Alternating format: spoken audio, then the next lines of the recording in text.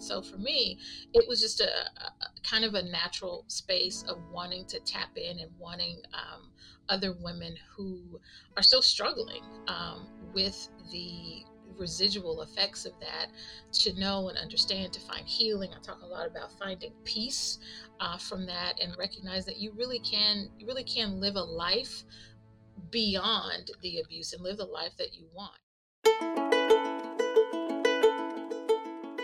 Hello, and welcome to Grief, Gratitude, and the Gray in Between podcast.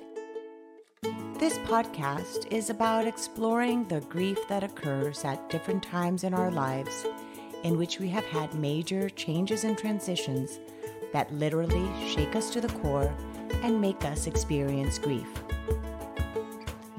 I created this podcast for people to feel a little less hopeless and alone in their own grief process as they hear the stories of others who have had similar journeys. I'm Kendra Rinaldi, your host. Now, let's dive right into today's episode. We have on the podcast today Katherine Barner, who is a grief and trauma expert. She's also an award-winning author and a licensed psychotherapy. She has nearly 30 years of professional experience in the mental health field, and we will be talking a lot today about all the different things she does and how she helps people in their trauma and the methods and the groups and the workshops and sessions and podcasts and you name it. So welcome, Katherine. Thank you, Kendra. I appreciate that introduction. It's good to be here with you. It's going to be a fun conversation. I love doing this. So, I'm so grateful that you're here, and I'm grateful that I was contacted to have you. I'm always eager to learn about other people's journeys and stories, hence the reason I have the podcast. And so I'm happy you're here. So let's start at the beginning. Who is Katherine? Not Katherine with all these titles that I just introduced. Who is Katherine? Where does she live? Where was she born? And how did she end up in this role? I love it. Yes. So Katherine minus all those titles. You know, I tell folks when you strip it all away, and I think I say this on my website, after all of that, you know, I'm a wife, a mom, a recent granny, which is the best thing ever. What? Yes. What? You started young. I'm telling you, the granny, and I absolutely love it. It's probably the title I love most right now. My kids are going to get me for saying that, but they'll be okay. Congratulations. You know, love football, love traveling, love spending time with my family and friends. And, you know, at my core, that's really who I am. Love Jesus and talking about him and the Bible and all that. So that's the core of who I am. Was born and raised in Texas, small town in Texas, and went to school in Atlanta, lived in, you know, a couple of other places for a while, and then finally settled here in Houston, which is where my husband and I make our home now. And, you know, how I got into this work, it's really interesting. After I graduated college, my mother said, get a job. I don't care where it is, just get a job. And so I think that was, you know, she and my father had paid enough money for college. Thankfully, they did that, and I didn't have to take out any student loans. And she was like, listen, it's over, it's done. So I started out, had a friend that worked at a local mental health agency in the town next to ours, and we'd been friends for a while. And she's like, hey, they have a case manager position, and I didn't know what the heck that was. So you had studied psychology, psychology. You know, that was my undergrad. I got my undergraduate degree at Spelman College in Atlanta in psychology. Some of the best years of my life. And, you know, but I wasn't really sure what I wanted to do with that. You know, of course, everybody's want to be in private practice, but obviously there's a process to that. So at the time, wasn't ready to go back to grad school just yet. So started working at a mental health agency and fell in love with it. Absolutely fell in love with mental health, and at that time was working with chronically mentally ill patients, and truly the sickest of the sick. And I just absolutely loved it. And so then my career, from there just grew, and went to different mental health agencies. Finally, did move into private practice. I've had experience in, the county jail system, the state prison system, nursing homes, schools, and all that. So that led me to where I am today, which is my passion, grief and trauma. I absolutely love it.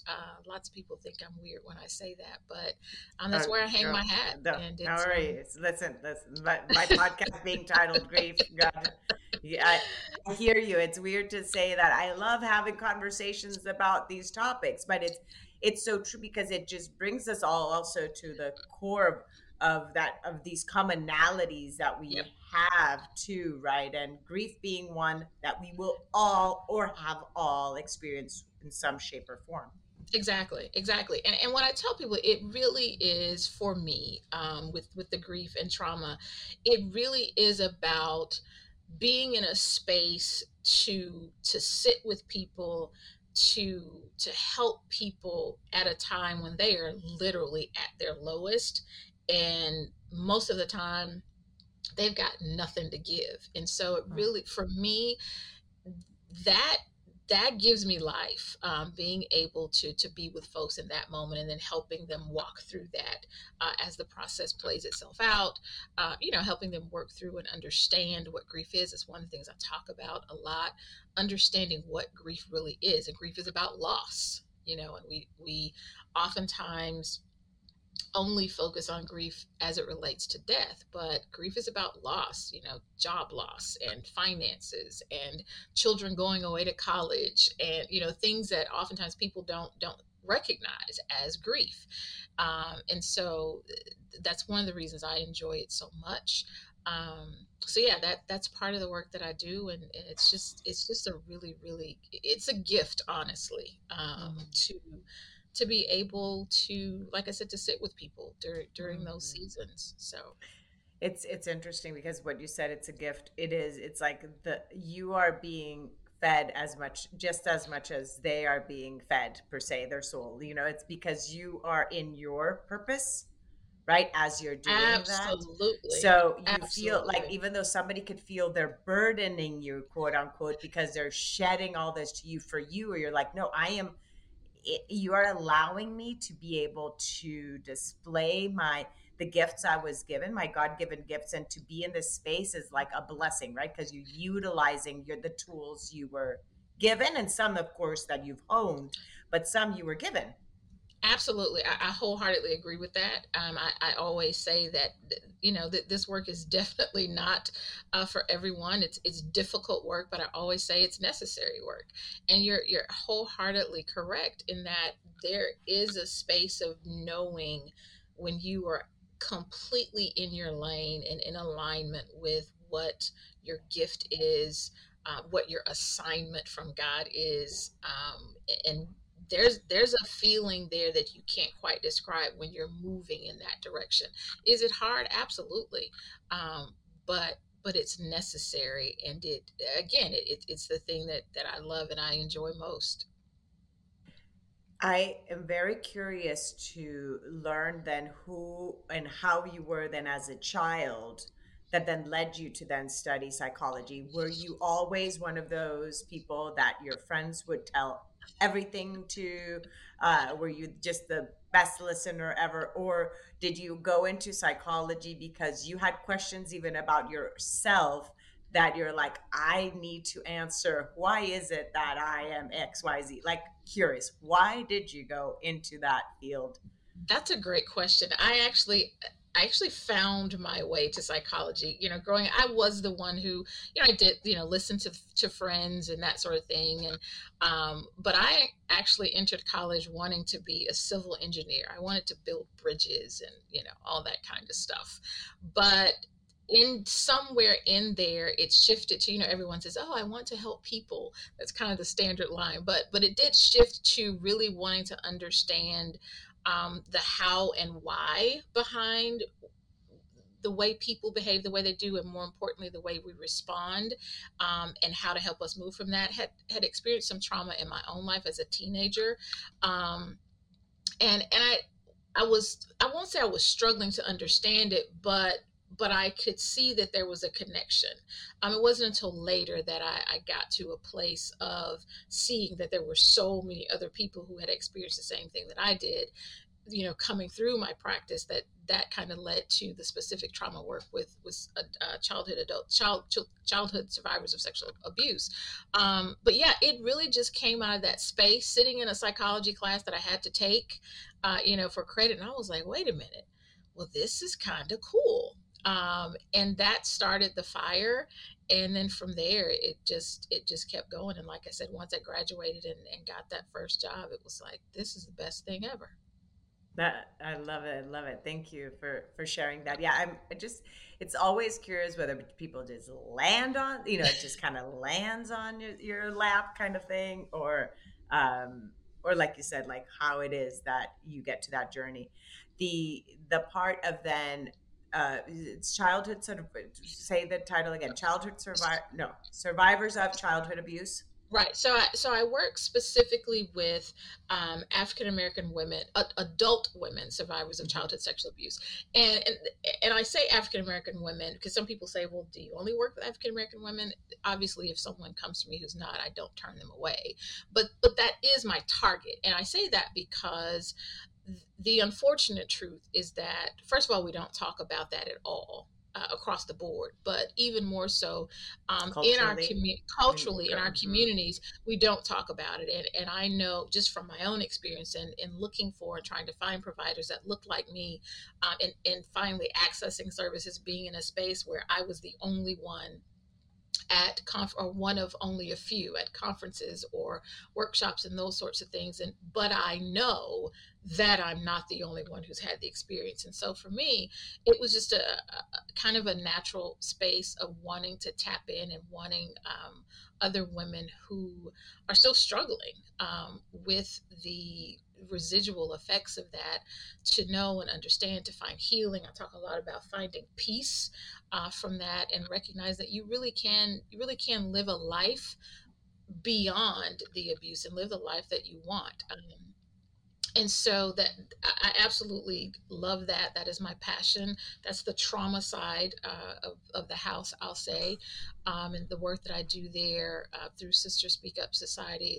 That is it's a membership community, and that's really what we're trying to do, is build community of women so that they know I am not the only one. I'm not by myself. Come out of the darkness, get rid of the shame, because that's what keeps us bound. That's what keeps us dealing with those, like I said, the trauma and those residual effects, when we walk around and we don't say anything. Um, but healing really is found in the light, and so it's helping women understand that and creating that community. And so we do some work. We have a private Facebook group. We're planning on doing some quarterly meet and greets, having some additional training. I do some teachings on topics specific to sexual abuse, but we also do some things that have nothing to do with that, because the reality is there's a whole other part of your life. We're business owners and teachers and moms and wives and all the things.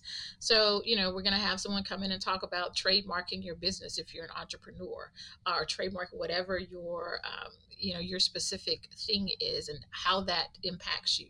So, which has nothing to do with sexual abuse, but as a woman who's in business, that's something that someone would be interested in. So we're trying to do that. I will be looking at doing some conferences and retreats and those sorts of things, as the year progresses. But it's exciting. Like I said, it's difficult work, but it's necessary work, and I wholeheartedly enjoy it. And it's so empowering, right? To empower someone else and to know, again, because in that journey, that's what you're doing. You're not only just listening, but you're creating a space of empowerment. And Absolutely. especially in a culture in which a lot of it, right, has been this Yeah. empowerment, and especially in the African American community, for so many years. I was going to ask about that in terms of generational trauma also carrying through. If you want to talk about that, if you notice that within the people that you talk to. Absolutely. And it comes from a space of culturally, the vast majority of us came from a place where what happens in this house stays in this house. You don't talk about what happens outside the house. Also, when we layer on top of that our beliefs as far as Christianity, you pray about it and that's it. And that's wonderful. And I obviously, that is where I hang my hat and I land there. However, there is prayer plus as well. And I liken it to, I mean, I talk about this when I'm talking about mental health as well. I liken it to, if I come to my church family and I say that I've been diagnosed with breast cancer, okay, we're most definitely going to pray. But in addition to that, I live in Houston, we're going to make a beeline to MD Anderson as well. And we're going to talk to an oncologist. So it's that same thing that I try to help people understand, is that when you're dealing with trauma, when you're talking specifically about childhood sexual abuse and just the litany of things that fall out from that for survivors, yes, we are most definitely going to pray about it, but we're going to do some other things as well to come alongside to help that healing happen. And so for me, you talk about the word, you said empowering, and that's exactly what it is. Because for me, it's recognizing that for me, um, I know that there are women who went through similar situations, some situations that were very, very different. Our specific story may be different, but for whatever, I won't say for whatever reason, I know the reason. By the grace of God, I didn't have those significant, what we may term maladaptive behaviors in the field, is what we call them. But what they really are is coping styles. And what I say is Mhm. just trying to figure out how to live. So difficult relationships, drug abuse, prostitution, all of those things that are a real fallout from childhood sexual abuse, when you're just trying to cope and figure out what the heck happened to me and how to live. I know that there are women who have had that experience, and I also know that there are women who've never said a word to anybody about what happened to them, and they're living that internal turmoil of how to process that. And so on the Mm. outside, and I say this a lot, particularly in our our social media community, where we can make things look like we want on social media. Oh you yeah. know you you take 17 pictures to get the perfect one to post on And Instagram. then you So add a filter on top of that and a Ex- background and a ex- background change. You could be in Hawaii if you want in that picture. Mhm. exactly. And so we do that. And so you have women who are on the outside, they look the part, and they've got the bag and the giant, all the things on the outside, but on the inside, they're literally dying Mhm. because they've never spoken of and dealt with the trauma that they experienced in childhood. And so it's coming out in other ways. And so again, that's the passion that I have comes from that place, and comes from knowing what I experienced, and how I moved through that process, and knowing that there are still women out there who are suffering and wanting to get them to a place where they can live this. One of the things I say, they can live the life that they both desire and deserve. So Mm. Living the life you desire and deserve. That's so important, the part of deserving, because that part of worthiness is something we struggle with a lot. I mean, I struggle with I think pretty much everyone at some point or shape or form in their life has, not feel worthy of. And that the word deserving is one of those that I don't really deserve yeah, good to me. You actually, you end up like if something bad happens, it's like you did something, well, you deserve that. Wasn't exactly. that like when you would, if like by chance you did something wrong as a kid and something happened, well, that's what you deserved. Exactly. Yeah, that's what you get for doing it. That's It's yeah. like exactly. And we are quick to do that when negative things happen, but we're Hmm. not so quick to say that I deserve, the positive, or I deserve to live a life and be at peace. I deserve to Hmm. be in a relationship that's healthy and whole. I deserve, not to, this example I use all the time,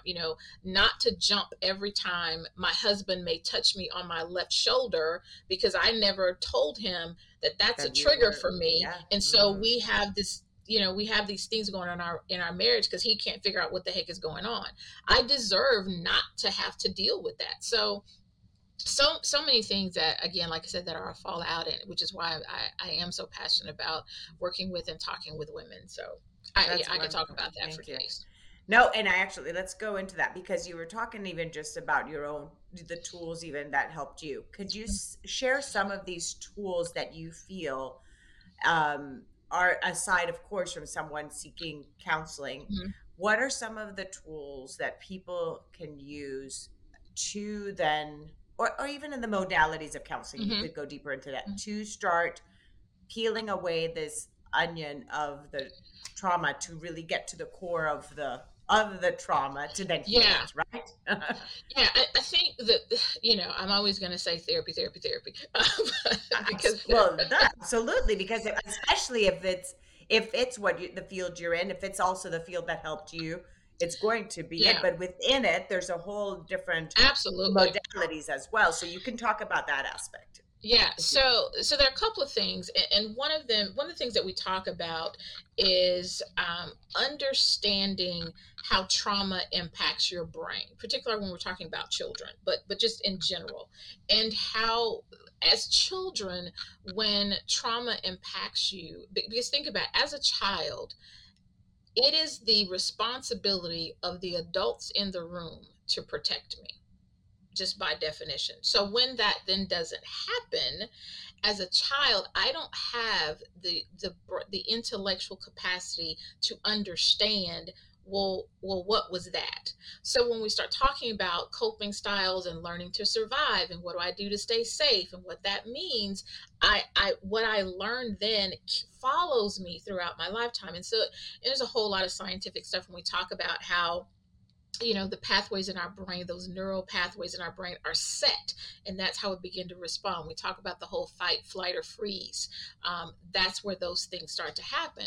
And so part of it is understanding, how does trauma impact my brain, which helps when we're talking about women, which helps women look back and go, oh, this is why I do this. This is why I respond this way. This is why this is a trigger. So part of it is having a clear understanding of, how does trauma impact your brain? There's a phenomenal book that I recommend. It's called The Body Keeps the Score by Bessel van der Kolk. I think everybody that teaches trauma refers to that one. It's an amazing one. I really like it a lot. It's a hard read, but it's a good read. But also, as far as modalities, one that I like a lot, particularly when you're talking about individuals who are having significant distress still and trauma, is EMDR. That stands for eye movement desensitization reprocessing. It's a mouthful, which is why we use the letters. but And isn't it so, used like a, do you yeah, hold something as you're doing it too, right? As you're yeah. doing So the you can, so there, it's called bilateral stimulation, and so you can do it with holding things. Sometimes we do it with tapping, and so really, the really really scaled down version is helping an individual recall a specific incident, just a portion of the trauma, not the whole piece, but just a portion that's causing them distress, and then you work with that to bring down that distress level. So that is very impactful for clients. And then just some what we call, I call just kind of everyday things. Journaling is phenomenal for lots of women. Just being able to get it out of your head and your heart. Because oftentimes when we're talking about trauma that has happened, a lot of and dealing with the shame and trying to get rid of that, a lot of times it's just telling the story to yourself. So oftentimes we hear about sharing your story, and oftentimes it's, I just need to share the story with me, because many times women will say that this thing happened to me, but they're not specific in what, in all of the of what that was and what that meant. So it's being able to get that out for themselves. So journaling is phenomenal. Music, exercise, you know all of those things to get your body moving, um, are positive things that you can do, just on a lower level scale, I call it, for folks who may not be into therapy, and that's perfectly fine. Obviously, faith is a huge one, and that's a huge one for me. Your faith community, praying, meditating, all of those types of things, or things that individuals can use to help them either begin to move through their trauma, if they're not ready to really enter therapy, or it's just an ongoing part of their healing process, or things that they do that keep them grounded, that keep them in an even keel. And speaking of grounding, that's another technique that's used. It's really just about when individuals feel like they're or when they are being triggered. A simple one we call is a 5 4 3 2 1, where you're just getting in touch with each of your senses. So what are 5 things that I can touch? What are 3 things that I 4 things I can see? And going all the way down. 3 things that I can hear, 1 thing I can smell, or 2 things I can smell, 1 thing I can taste. And so it helps to bring you back to what I call center, to get you back in the moment and come back from wherever the triggers have taken you. So Mm. those are a few things that are available to folks that work. And then, like I said, there's a lot of deep work that individuals can do, just depending on where they are in their healing process. That is so important. Now, let me ask you regarding that the aspect of someone feeling that therapy is something they're going to go to, Hmm. because a lot of times, again, back again to either what you grew up believing or doing, you don't tell anybody. Like you said, it stays in the house. So what do you Yeah, mean you're now going to suddenly go and tell all your things to someone? So the component of even taking that step, like how do you transition from someone that's really needing it, but then that they then take that step to actually seek for therapy, and also finding the right therapist for them, which is an important process too. yeah, that's a great question. And as far as finding a therapist, I think it's so important when you're talking, even when you're talking about grief, when you're talking about trauma, or whatever it may be that you're going to therapy for. I think it's so important but trauma specifically, is to make sure that you are working with a therapist who is trauma informed, meaning they have been trained to work with individuals who have experienced trauma, meaning they understand the brain body connection and why we respond the way we do, and triggers and all those things. Um, and so, what I tell folks is, don't be afraid to ask your therapist, have you worked with these types of issues? Can you share with me some of the modalities that you use? Those kinds of conversations on the call to set the appointment. Those are fair questions to ask a therapist. So, as far as accessing resources and finding a therapist, there are several websites. There's Psychology Today. They have a therapy finder on their website. Going through the American Psychology Association. There's therapy for Black girls, therapy for Black boys. So there are a lot of resources online. But also, what I tell folks also is going through their insurance, through the private insurance. Most, if not all, have what's called an EAP program. That stands for Employee Assistance Program. And so those offer free sessions. And so most individuals will have anywhere from 3, maybe up to 6 free sessions that's paid by their employer. And so all you do is you call your human resources department and say, hey, who's our EAP provider? You don't have to tell them why you're called, what you just want to know who's our EAP provider. They're going to let you know, give you a phone number. You call that company and let them know you're looking for a counselor, and they'll walk you through the process. So I always tell folks to use that because it's free. You use those sessions like you need to, and then if you still need services beyond that, then they can always talk you through. That therapist can talk you through getting to someone that you can bill your insurance, or if you're willing and wanting to do private pay, then you can stay with the person that you have there. So that's always a great resource for folks as well, as far as finding a therapist. That's so important. The part that it's already covered in some cases by your employer, or that your insurance provides a few sessions for free, that is huge, because that also gives a person a possibility of checking it out so that they see if it's the right fit. Because somebody's not willing to invest, or Exactly. because especially if your deductible only cover, like things like that. Like if you don't have a whatever it is that you have to start paying right away, if you don't really know how it's going to serve you and shift your life in ways that you could not even fathom, and your life, and it is an investment in your life. This is not just something you're just like throwing money out. No, this is going to shift and change your life. So, right? Why not see if it's a possibility? I love the way that you put that, it is an investment in your life. That is so good. And you're right. It will literally change the trajectory of your life. But this is what I tell folks, that therapy, you have to be willing to do the work. Because therapy is work, no matter what you go in for. And understand that as the therapist, I'm not doing the vast majority of the work. You're doing the work as a client. And so sometimes people come in and like, well, I want you to fix me. And it's like, well, no, that's not exactly how it works. But you have to be willing to do the work and be open. But I love, love, love the way you put that. It's an investment in yourself. And again, that goes for whatever the issue may be, whether it's trauma, whether it's on the grief side of the house. You have to be willing to do that. And what I tell folks is understand that going in that initial session is going to be uncomfortable, because you're right.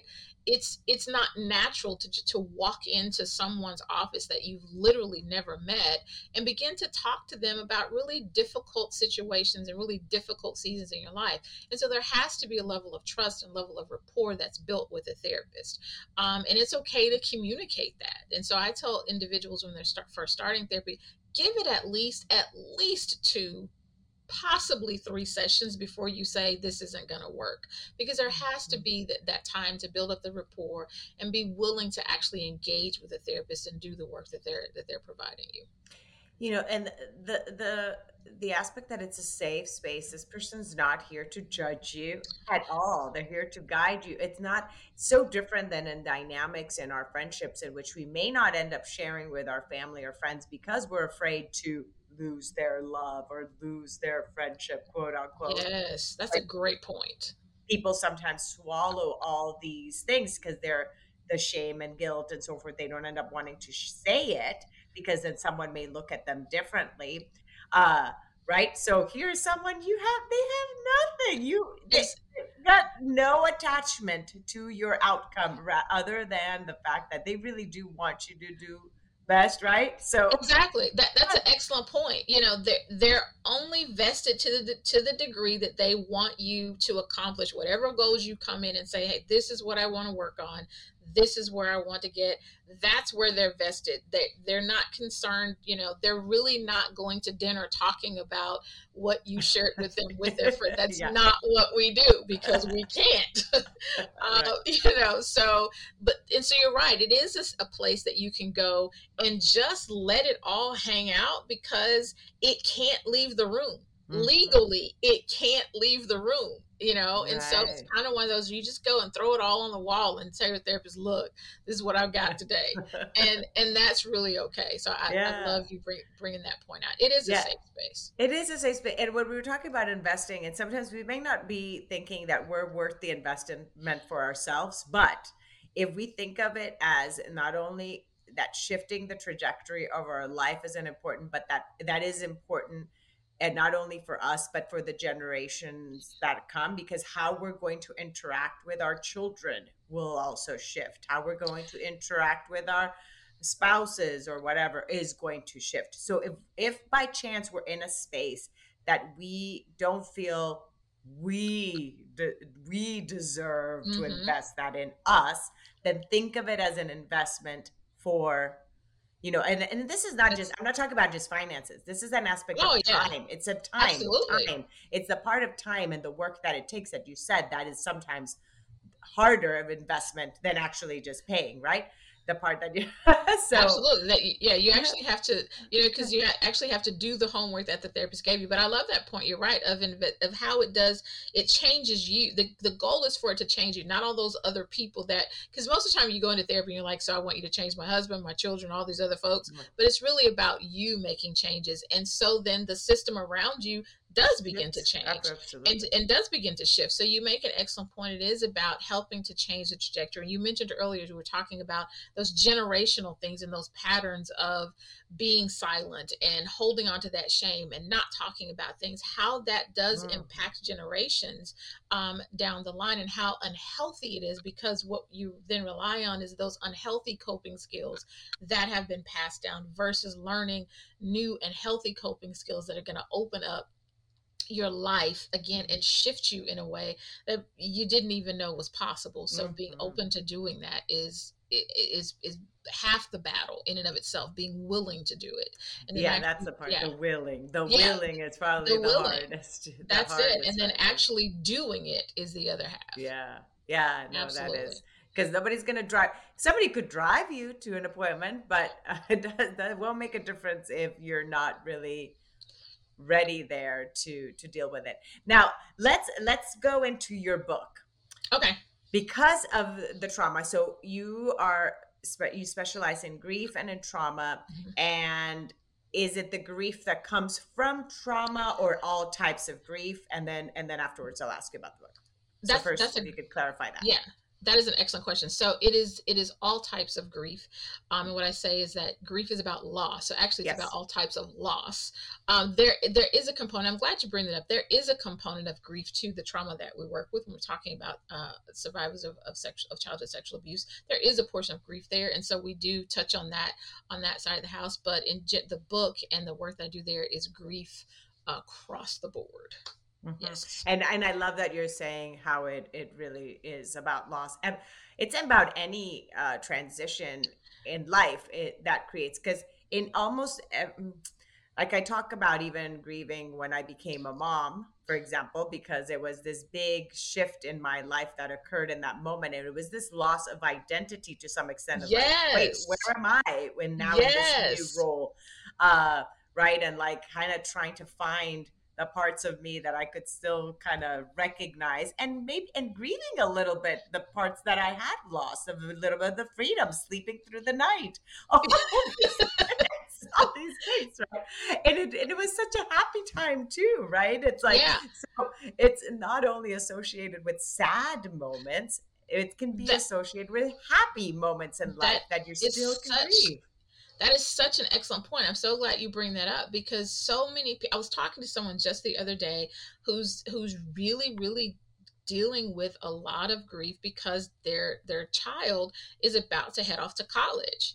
And this is a male, by the way. And so, generally men really don't communicate these things, but he was talking to me. He's like, I literally can't get it together. He said, my son is packing and I can't go by the room because I just start crying. And I help people understand that. And most of the times when I hear that, particularly about kids going off to college, it's usually the moms that say that. And they're like, I don't know what's wrong with me. I should be happy. I really do want them to go. I'm happy for them. And I'm like, hold on. When you break this down, you're talking about a person who's lived in your house for the past 18 years that you've been responsible for caring for, and now all of a sudden they're like, so hey, I'm out of here. Like that's not supposed to feel completely good. Yes, you're happy for them, you want them to have a great, Hmm. but there is a part that grieves their physical presence being there with you. And so there are these positive things that happen in our lives when we do experience that feeling of loss. And so then there's the process of grief that happens. I dealt with an individual years ago. He was in the military his entire career. He was preparing to retire, was happy about retiring, wanted to retire, had all the plans. He and his wife had made about where they were going to go, what they were going to do. So he retires, has this great party, and a month later he comes to see me, and he was miserable. He said, "I don't know what's wrong with me. I can't get it together. What is happening?"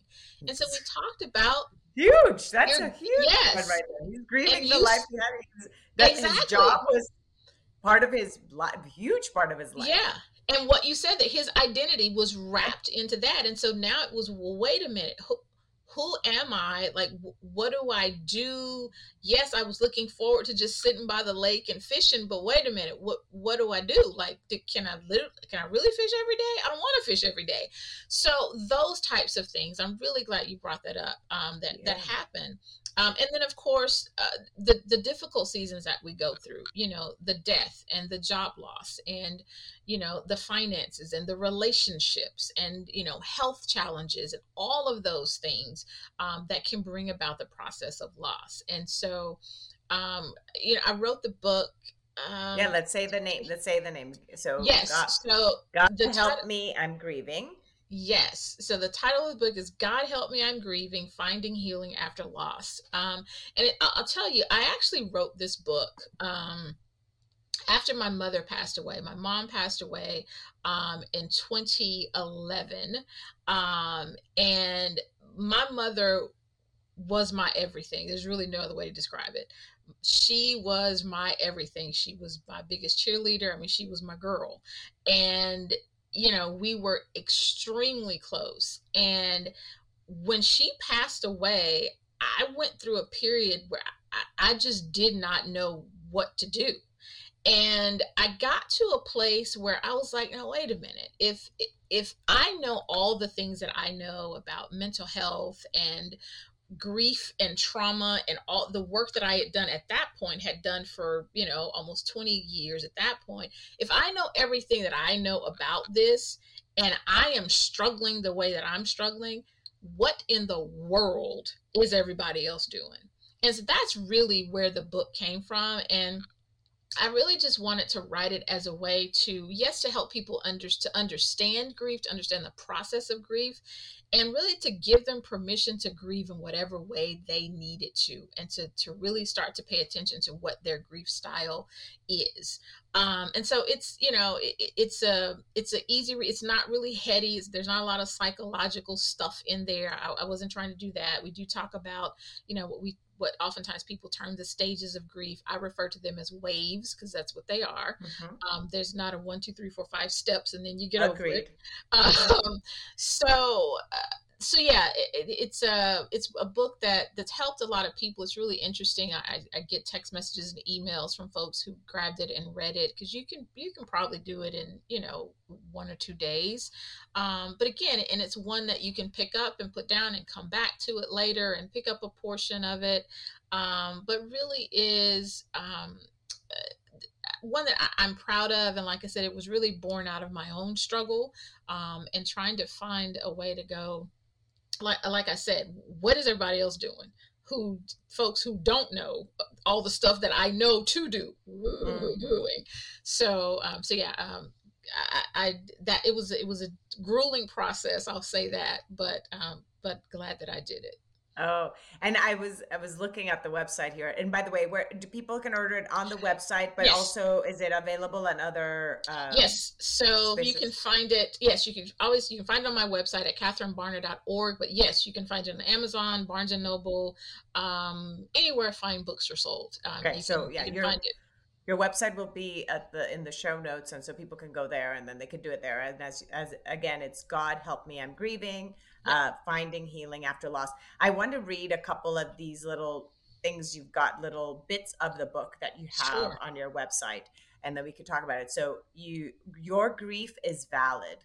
No one gets to tell you it isn't, and no one gets to tell you how or for how long you should grieve. So let's talk about that part of the uniqueness of grief, and again, validating someone's grief. Yeah, so it's this idea that, um, if you cry longer than 2 weeks, or if you're struggling longer than a month, then there's You something need to wrong be with you. medicated. You need to. Yeah, yeah, you need you need to be medicated, you need to be hospitalized, something's wrong Yeah. with you. Oh, Or, yeah. you know, for oftentimes, for men, if you're not crying and if you go back to work, the day after the Then you funeral, also need to be. You they need to be also put. need to Yeah. be, Yeah. because Yeah. there's that. So Yeah. it's that you use the word uniqueness of understanding that, because this is the thing I talk about the 3 P's of grief. Grief is personal, grief is a process, and grief is perfectly normal. And so part of it's that personal piece that every one of us is going to grieve very, very differently. And I'll share this. This is a story I share in the book. And of my husband, and he hates when I do this, but it's the absolute truth. He will say it's not, but this is a true story.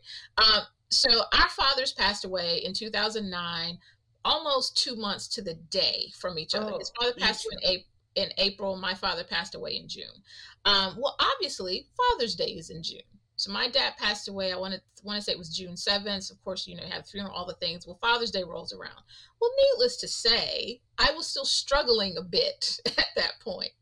And my husband, and I will say this, my husband is a psychologist. So hear this. Oh, Um, so, I'm still emoting about the fact that my father has died. And my father and I had a difficult relationship. So there was all that layered on top of it.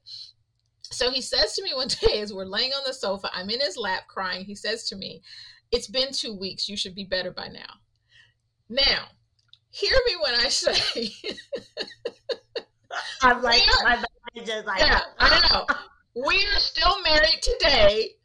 He is still currently my husband, and he was my, so I did not, like, hide him in the bushes right. He was somewhere. just saying what is Yeah, like also what some of us just say because we also are so uncomfortable with seeing someone go through pain and bingo. we don't know how to deal with it, that it That's really it's a reflection of ourselves of, oh my gosh, what do I do with all these emotions she's bingo. putting out there? Yeah, and that's why I use that. I put that in the book. He was like, "You are not going to put that in the book." I was like, "Oh, I'm putting it in the book." But you're absolutely right. It was, and I when I when I'm Let's say, teaching, I let's tell say a folks, southern thing, bless his heart. yeah, Let's say a southern. exactly. And I tell people, like, he wasn't trying to send me into orbit, although that's what happened when he said it. You're absolutely right. It came from that place of, my wife is hurting, my wife is crying, and I can't fix it. So what I don't know what to do.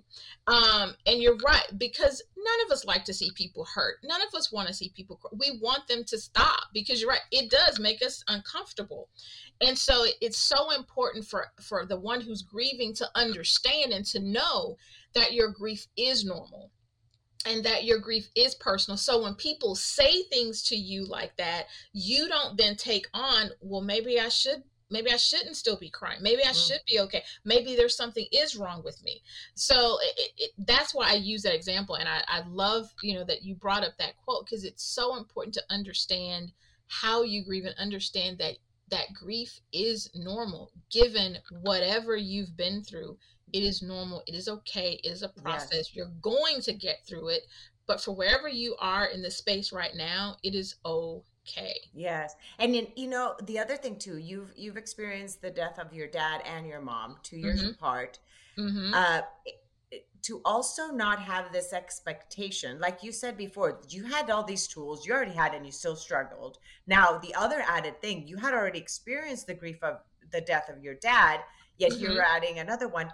Not to also think that you were going to grieve the same way that you grieved the loss of another person. So don't, and having this grace with yourself in that process of knowing that okay, this is odd. Why is it that I'm not handling this right now the same way I did this other thing? I should have Yes. grown through that. I just went, how do I know?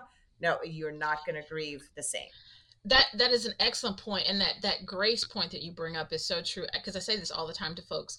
Give yourself the grace and the space to grieve the way that you need to. And you're right. I'll share another example. You're right. My parents passed away right about 2.5 years apart, and I could not get it together after it took me about a year just to figure out that the world was still spinning after my mom passed away. I was still going through the motions, but emotionally, it took a while. And so I'll share this because this actually just happened. My uncle, who's my mom's brother, passed away last year. It was a year on Tuesday rather, that he passed away. And he was, I always say, he was more of a father to me than an uncle. I called him uncle, but he was so much more than that. When he passed away, the grief that I experienced, and the sense of loss that hit me last year when he passed away, when it sent me into a tailspin that looked nothing like when my father passed away. And so what I talk to people about is the who, the what, the when, the where, and the how of your loss. Who was it that passed away?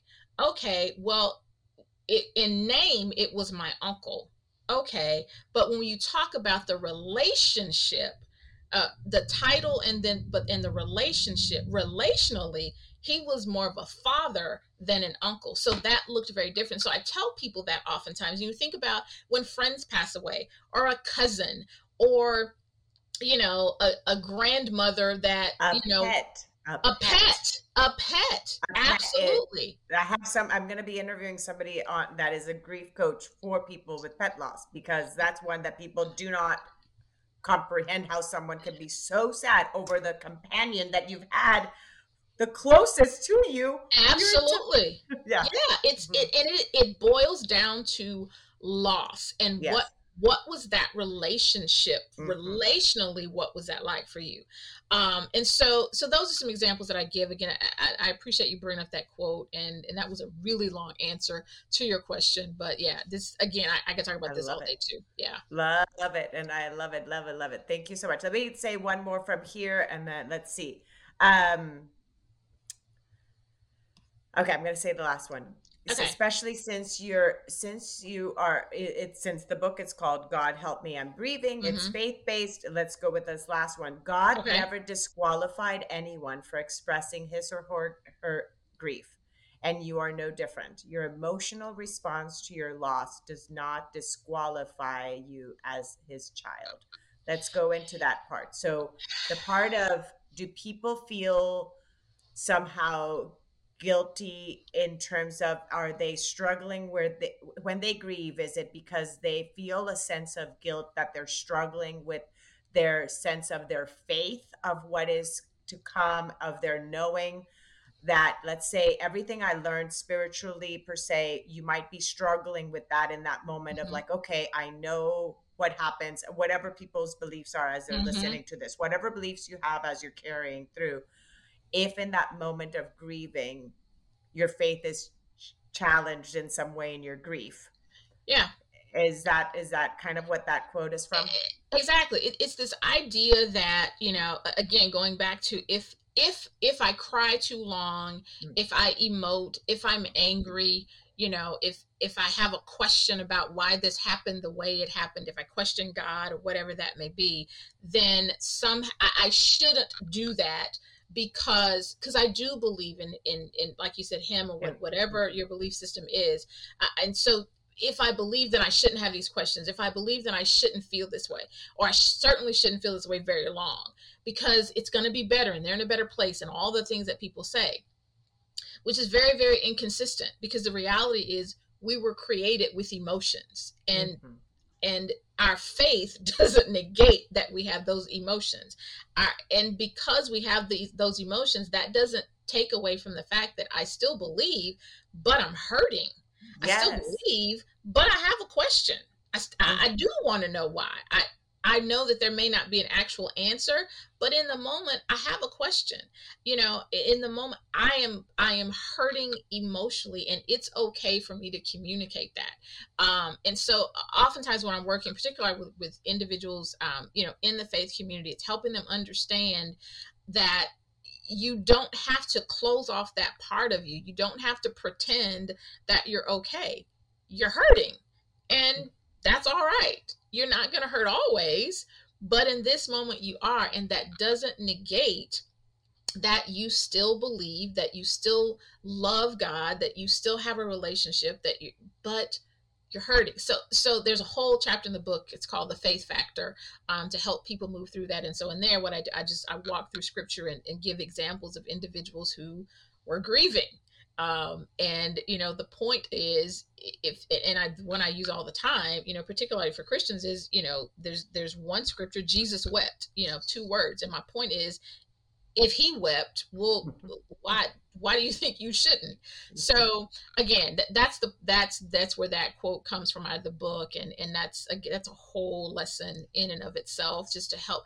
And again, the book is really about helping people shed some of that weight and that guilt of, and those shoulds and those oughts and all of those absolutes when it comes to grief, because there aren't any. it Yes, there you aren't it. There's not a specific roadmap for anybody. There's not.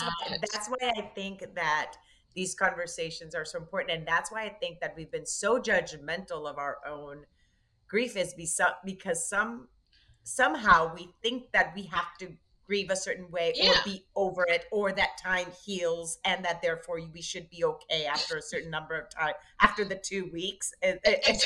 Exactly. But all these misconceptions that we have that therefore add to that guilt component.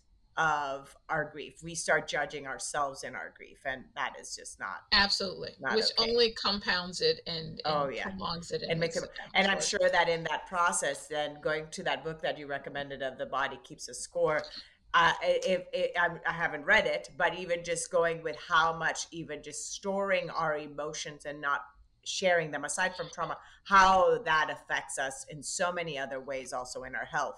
Absolutely, absolutely, it does. And again, and I think people understanding that we really do hold those things in our body, and it can, and just what you said, impact us physically when we don't process through that in healthy ways. So it is so important to understand it, but then do the work to help process and move through it, but also move through it in your own time, in your own space, in those moments where you do have hiccups, when you do feel like you're going backwards. Because I say it takes at least a year. I call it the year of first. It takes at least a year to get through all the first when you're dealing with any loss, And particularly those death. are the first, those are some first, because there's also going to be the first of, for example, the the part of if somebody had a parent that died before they even There got you married. go. Yes, If your parent died before you became a parent, if your parent died before you got married, if your there's going to be a whole bunch of firsts that are going to come exactly. 20, 30 years down the road. So that first year first may be the first birthday, the first anniversary, the first Hmm. Mother's Day, the first But we got, holiday, yeah, but we got some and more you got coming. other ones. Yeah. You're So absolute. Oh, you're so right. I love it. Yeah, and it's understanding that the grief, that it's going to come in stages, and so you'll get to a point where you're doing well, and you have healed that point, but that spot.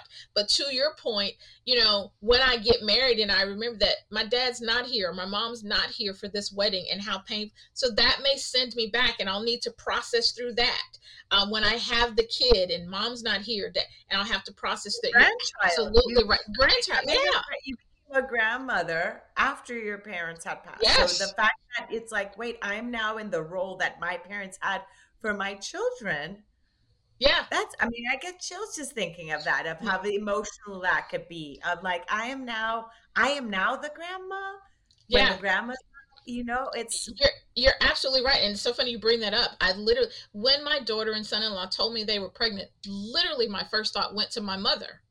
Because, in part, was because my mother, I was exceedingly close to my mom, but I was also really close to my grandmother. My daughter was tied at the hip to my mom, her granny. So my thoughts immediately went to, my mother would be through the roof if she were here to know that her granddaughter was having a baby. And so you have those moments, and it's so funny. I'll share this real quick. I was actually in the hospital when they told me, and so they come in and they get ready to take me down for a CAT scan. So I'm in there and I'm glad you're crying. okay. Glad you're I'm, here. I yeah, believe yeah. you're It okay. was all good. It was all good. But it's funny story. They call, they tell me, we go through all this, and so I start crying. So they come and get me. I need to go down for a CAT scan or something. And so the young lady's pushing me. She gets ready to put me on the table, and I can't get it together.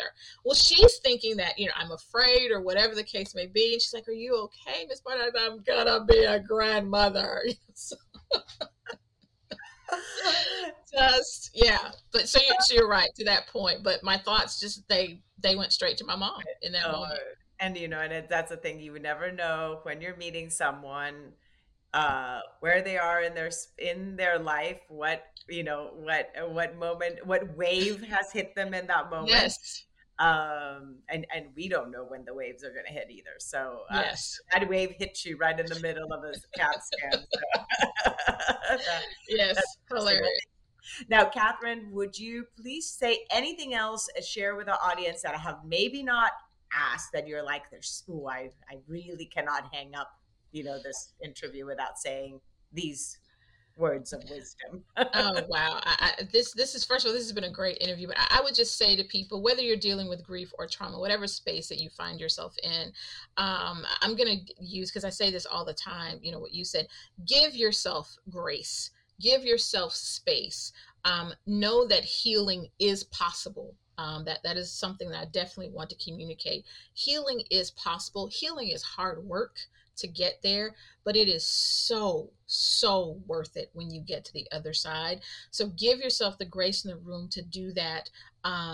Be intentional about doing the work, but know that it is absolutely possible, and you are not even going to believe the life that you can have when you make it to the other side. So thank you so, so much for having me. This has been a lot of fun. I really appreciate I it. know, and isn't it interesting? We can have fun talking about grief and trauma. Yes, There yes, I we say it all the time. It is so much fun. It is because we're both in our if we say in Spanish, estamos en nuestra salsa, like in our sauce. Like this is our sauce. Yes. Like salsa, like a salsa, like this is our salsa. Like this is our yeah, this is our jam. This This is this is our it. This is jam. our jam. I This love is it. our jam. So it may seem like weird for others that for us it's our jam. So I'm so grateful. And again, you can find Katherine Barner's website. You can go straight to katherinebarner.org and be able to find her book, God Help Me, I'm Grieving, Finding Healing After Loss. You can find it there. And then social media wise, people can find you on which Yeah. So I'm mostly hanging out on Instagram and LinkedIn, and so both of those are at Miss Cat Speaks. You can find me there. Yeah, feel free to reach out, send me a DM, and I'm glad to connect with any of you. Like I said, a always on the DM and a website. DL. Oh, look Yeah, at we're go like ahead. oh, we're like Slide in the DMs. hi to Send DM. me a message. I love it. Thank you so much, Katherine. It's been an honor Thank having you. you and so much fun getting to know you as well. You as well. Thank you.